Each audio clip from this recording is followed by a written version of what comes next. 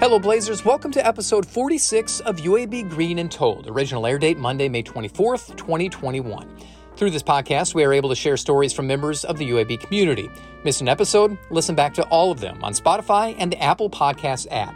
While you're there, I'd love for you to leave a written review so we can reach more alumni.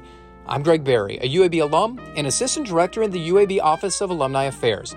An ever-evolving medical field has grown and changed throughout time. When needs arise, people find ways to meet those voids. That includes alumna Christy Henderson. As she'll reveal, she wasn't pleased with the health care many people in Mississippi were experiencing. And one of the big problems was access to care and timely access to care, especially in a state that had, at that time, some of the greatest healthcare professional shortages in the country. And as Christy will explain, in the world of telehealth, the doors were opened, for good or bad, by the global pandemic. Then the pandemic opened everybody's eyes because the clinics closed and there wasn't a choice. In a relatively short period of time, telehealth has become mainstream, and Christy will share why it's important that this aspect of healthcare continues to grow. Technology that is intelligent, data-driven, and contextual gives us the ability to have this dynamic personalization so that it just happens like it's supposed to.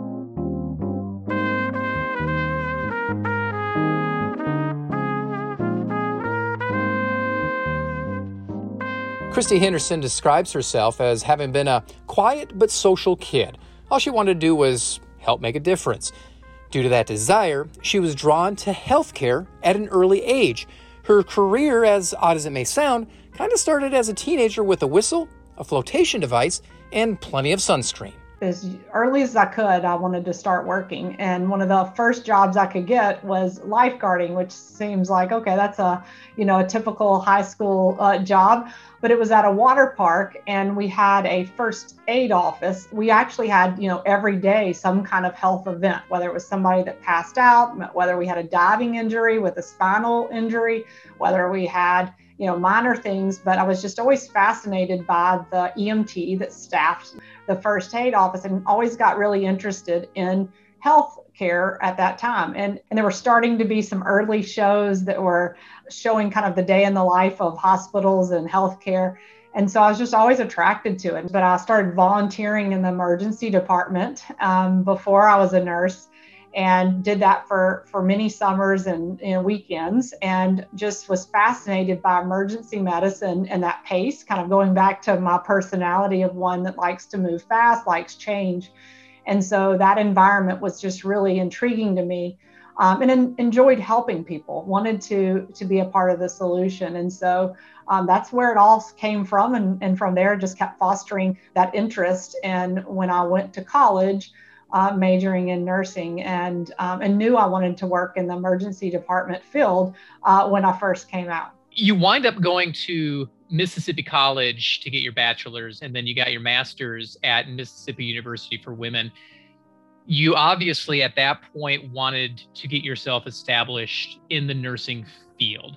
Why did you pinpoint nursing as opposed to some of the other healthcare options? Well, in the hospital, I would shadow, and I got to see as a volunteer in the ER, physicians and nurses and other pharmacists, all, just multidisciplinary health professionals. What I loved is the balance between this advocate and patient educator and caretaker, as well as a career pathway that could lead me into being able to do so many more things. And so if I've thought about how I was going to influence the healthcare system and make a bigger difference, for me and my personality, I felt like nursing was the perfect place for me to be able to really feed that interest and desire for direct patient care, but being able to influence in such a large way, because that's the healthcare professional that spends the majority of the time with patients. And so I thought I really could do a lot. And so, even as I started as a new nurse in the emergency department, exactly in the place where I had been doing volunteering, I quickly saw the opportunity where, okay, I can take on some leadership roles, and whether that's a charge nurse or whatever it would be, but knew that I wanted to be able to actually continue my education and become a nurse practitioner. I wanted to be able to then take care of my own patients as well as bring in what I had learned as a nurse, and seeing both sides of that just was fascinating to me. And I thought I could really make a big difference. And so I continued my education, and that's what drove me to Mississippi University for Women for my master's degree. Where did that drive come from? Something obviously made you think, you know what, I do want to progress this a little bit more. I have a sense of restlessness, meaning that I'm not through. Like, I still don't feel finished. I want to keep learning, and I want to keep being the best that I can be to be able to influence the system and then make individual impact. So whether it was me as a direct patient caregiver, I wanted to be the best that I could for every individual that I touched, but then kept learning in other areas of healthcare to say, okay, if I become more skilled in administrative and the business of health, or even in technology, then I can continue to improve on how I can influence what I thought was a broken healthcare system in the country. And so it was just this continued thirst and unsettled feeling that it's not good enough yet. And I don't want the system to be like this. And so I wanted to be a part of the solution. You spent a lot of time at the University of Mississippi Medical Center in Jackson. Right around the mid 2000s, 2003, 2005, you kind of segued into telehealth. When we were growing up, this was not a thing. Did that interest just kind of all of a sudden pop in there, that there was a need and you wanted to help meet that need and kind of discover ways that this can help? Yeah, so that's exactly how it happened. And it wasn't, oh, I'm going to go do telehealth and go figure out where I can use it. It was a problem that we had, which is kind of even goes back to why I kept going back for more degrees and more education, is because I saw a problem and I knew I needed either a skill, an expertise, or a network or something to be able to help plug that hole. And one of the big problems was access to care and timely access to care, especially in a state that had, at that time, some of the greatest healthcare professional shortages in the country, and definitely a mismatch of where people live versus where the healthcare professionals were resided in the state. And so it was long travels or delays in care, or specialists not available at all, and people just went without. And I thought there's got to be a better way. And there was other things we tried first that didn't work. So it's not like I sat down and said, oh, this is the solution, and it worked. It was, of course, problem solving. And the reason I got into telehealth is because I kept thinking we've got to bring care to people. We have a shortage of healthcare professionals, so I can't multiply them, even though that was another initiative, right? Educate more people, draw more people into healthcare profession. That was definitely one of them. Let's do rural scholars programs to incentivize people to live in these small towns and deliver the care that's needed. But none of those were sustainable or making a difference fast enough. And so that's where this idea came from, was let's go find out who is in those communities. Let's connect them through technology to the expertise and skills that they need, and let the two partner. It actually feeds the community and creates new jobs there locally, and advances local skill set and knowledge, gets people the care they need, and it helps the bigger city academic medical centers that were dealing with a lot of overcrowding, and allows them to use their expertise for what they are really, really good at. So it was just a win-win-win for everybody. And so it didn't come without a lot of work and barriers along the way, because as you know, in 2003, no one was doing this and talking about it. And the concept, I would say, actually came in 1999. And it took those 2.5 years or so to get through all the hurdles of just making people aware of what are you trying to do and how are we going to make sure people are safe. So we had to do a lot of work to be able to set up this program and get started in 2003. With all the technology we have today in 2021, I mean, it's easy to think that we can get this done. But you rewind 15, 20 years ago, that wasn't the case. How basic was the process of telehealth when you first started it? The stories are amazing. So I can just tell you that me and 2 other people typically were in my vehicle, and in the back of it, we would have 2 box TVs, not flat screen TVs, 2 box TVs. We'd have a cable computer cable, internet cable, and back there, and duct tape and everything else. And we would go and demo this, and we would put in an administrative office in a hospital, usually, where we would meet with the board and some of the physicians. We'd set up a TV there. We'd run a cord from there all the way down the hall to the second place where we would have the pretend doctor from UMC, the academic medical center that was supposed to be the remote provider. And we would mock this up to show them how it would work, plugged into usually the only internet port in the hospital back then. So it's not like you had widespread connectivity at every desk in these rural hospitals. It's a community hospital. They're small. So it was that interesting. I'll just put it that way.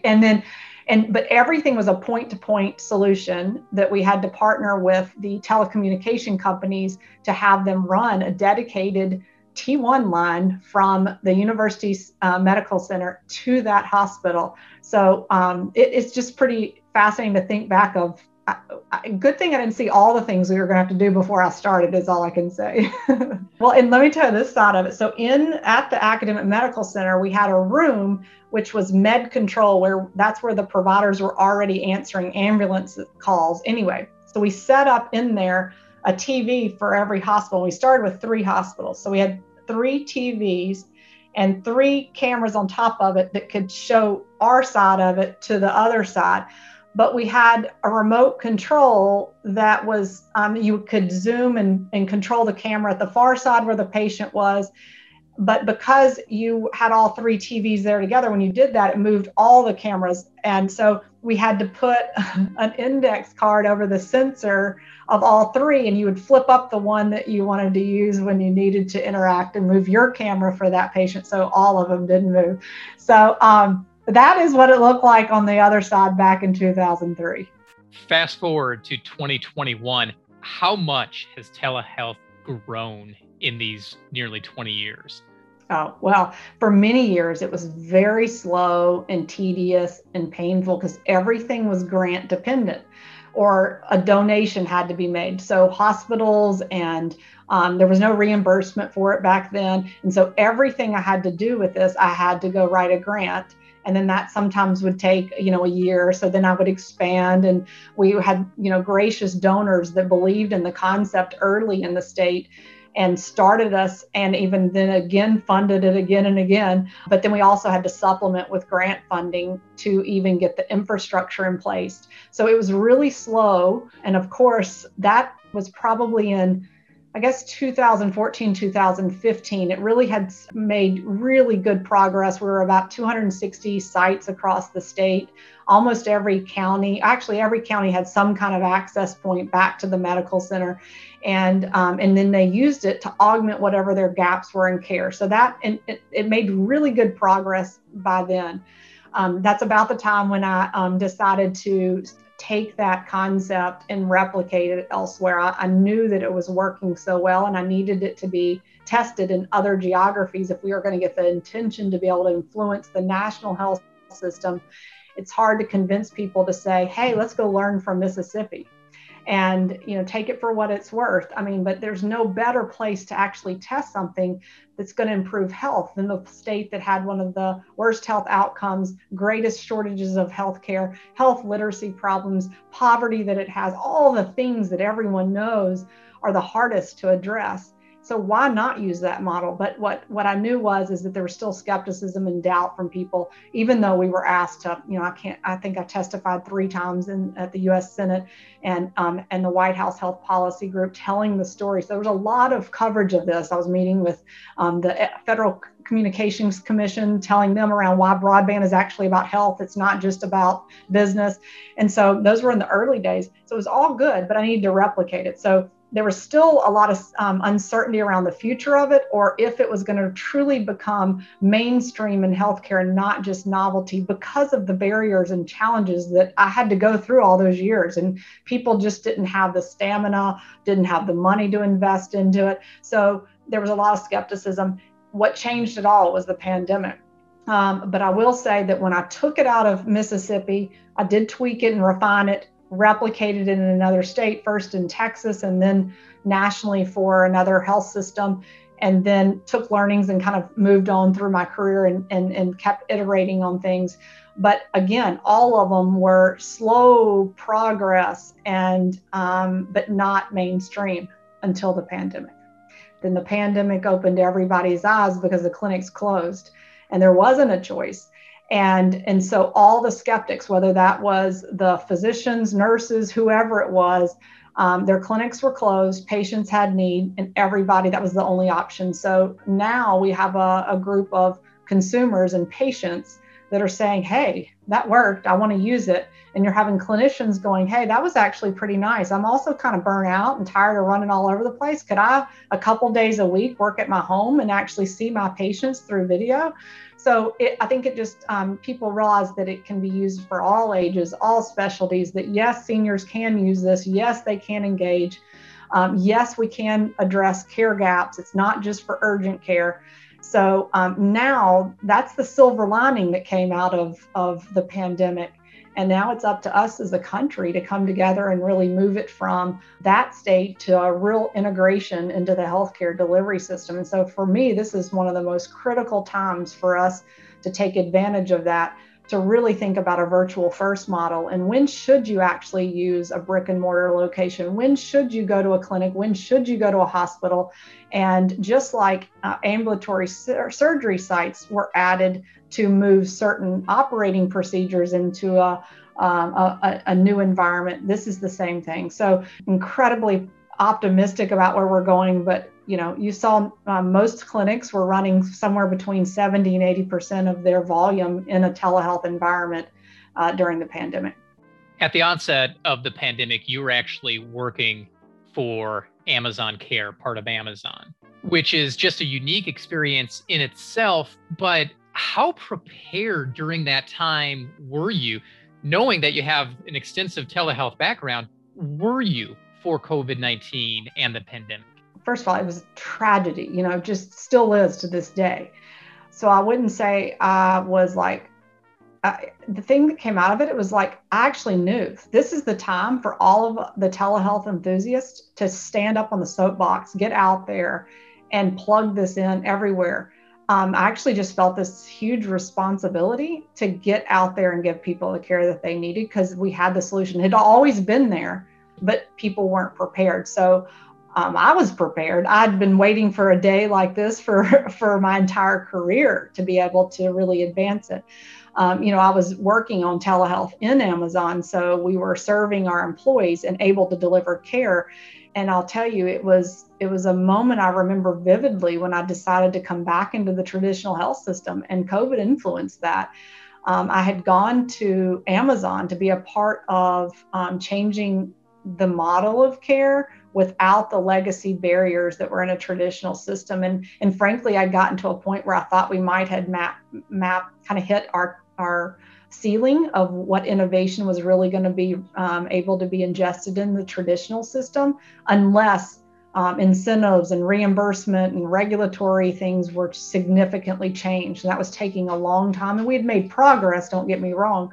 But I moved to Amazon because I thought, again, like before, I think I can go here and have a bigger impact on more people across the globe.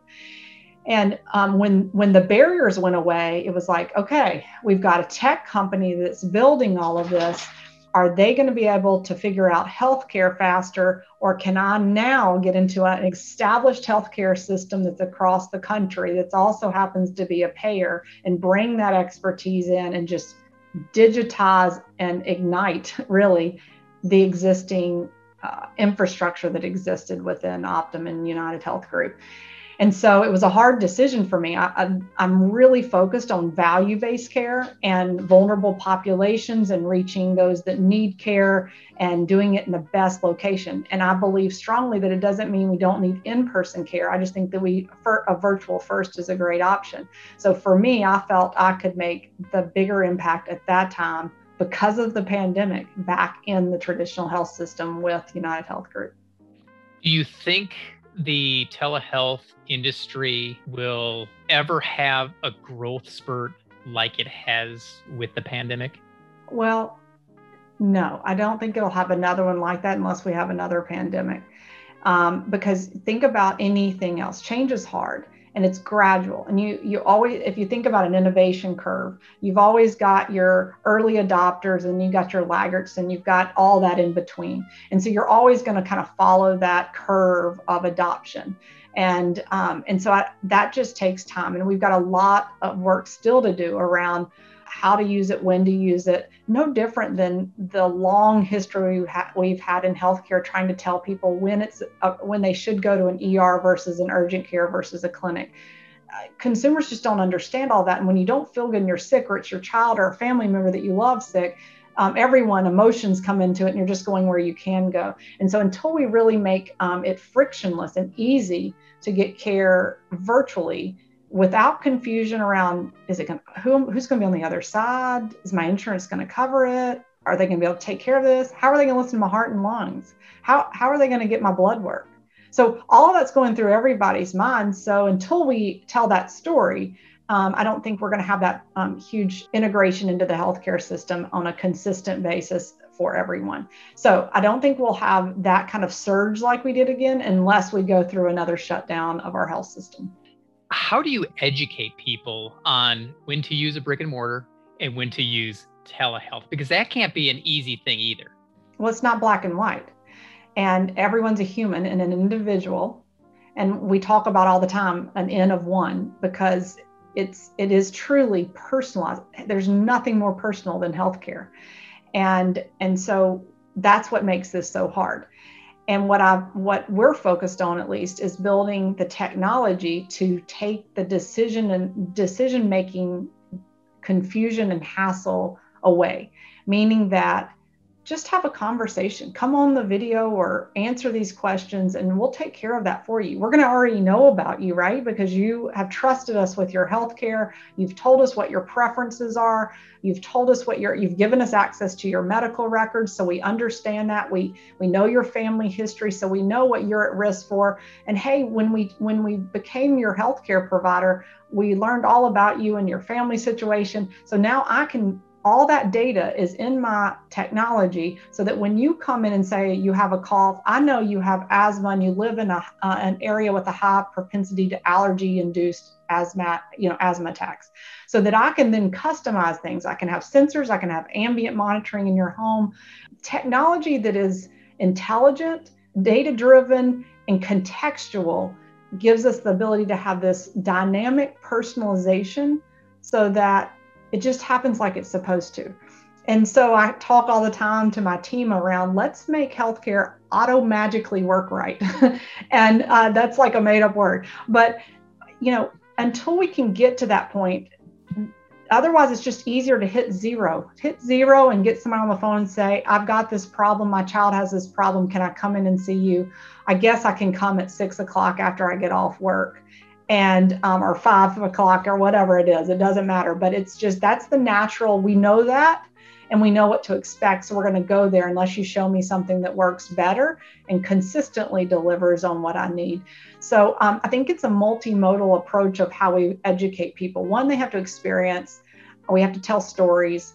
The healthcare providers and the clinicians and the nurses across the country need to understand it as well and advocate for it for their patients in a way that it makes sense, and tell them how it's used and use it in their own practice. The moment a nurse or a nurse practitioner or physician says, hey, look, the next time you come in for your checkup for diabetes, you're looking really good. Let's just do a little video check. And if we need to do anything more, we can see you. But hey, just download this app or click on this button. We'll send your next appointment through this text to you. And when you get the link, just click that button. We'll be waiting for you.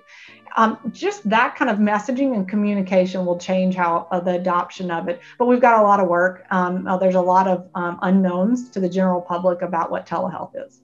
In 2010, you earned your DNP from the School of Nursing here at UAB. How has that education, that experience, helped progress your career?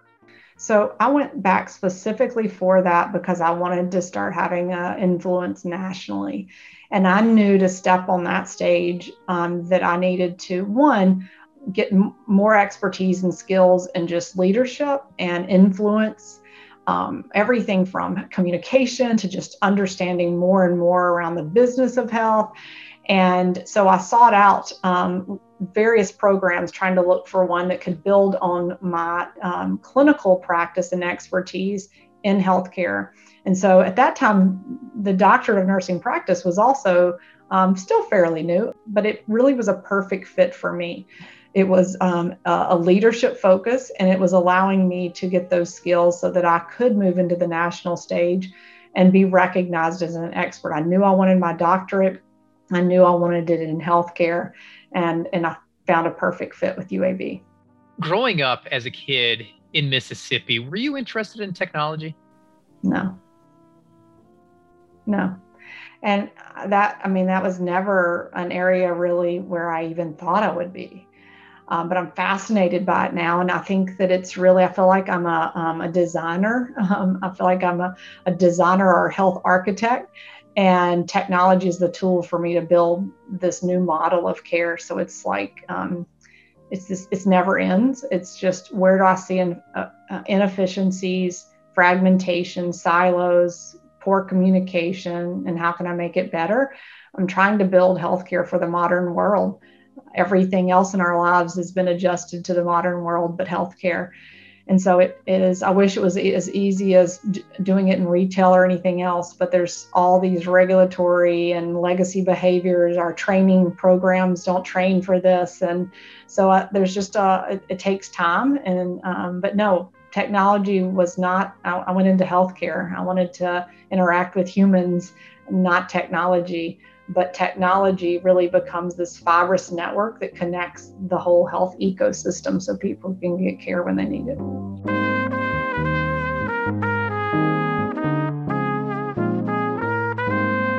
That's Dr. Christy Henderson, Senior Vice President of Telehealth and Innovation at Optum Health. In 2010, Christy was awarded her Doctor of Nursing Practice degree from the UAB School of Nursing. With a decades-long relationship with the university, Dr. Henderson has her own thoughts of what it means to be a Blazer. Two things. I have great pride in my degree from UAB. It is recognized as the top school of nursing. It has an amazing network across the country of experts and leaders in all fields. And so I feel a sense of pride holding that badge and a sense of responsibility to go out and change the world.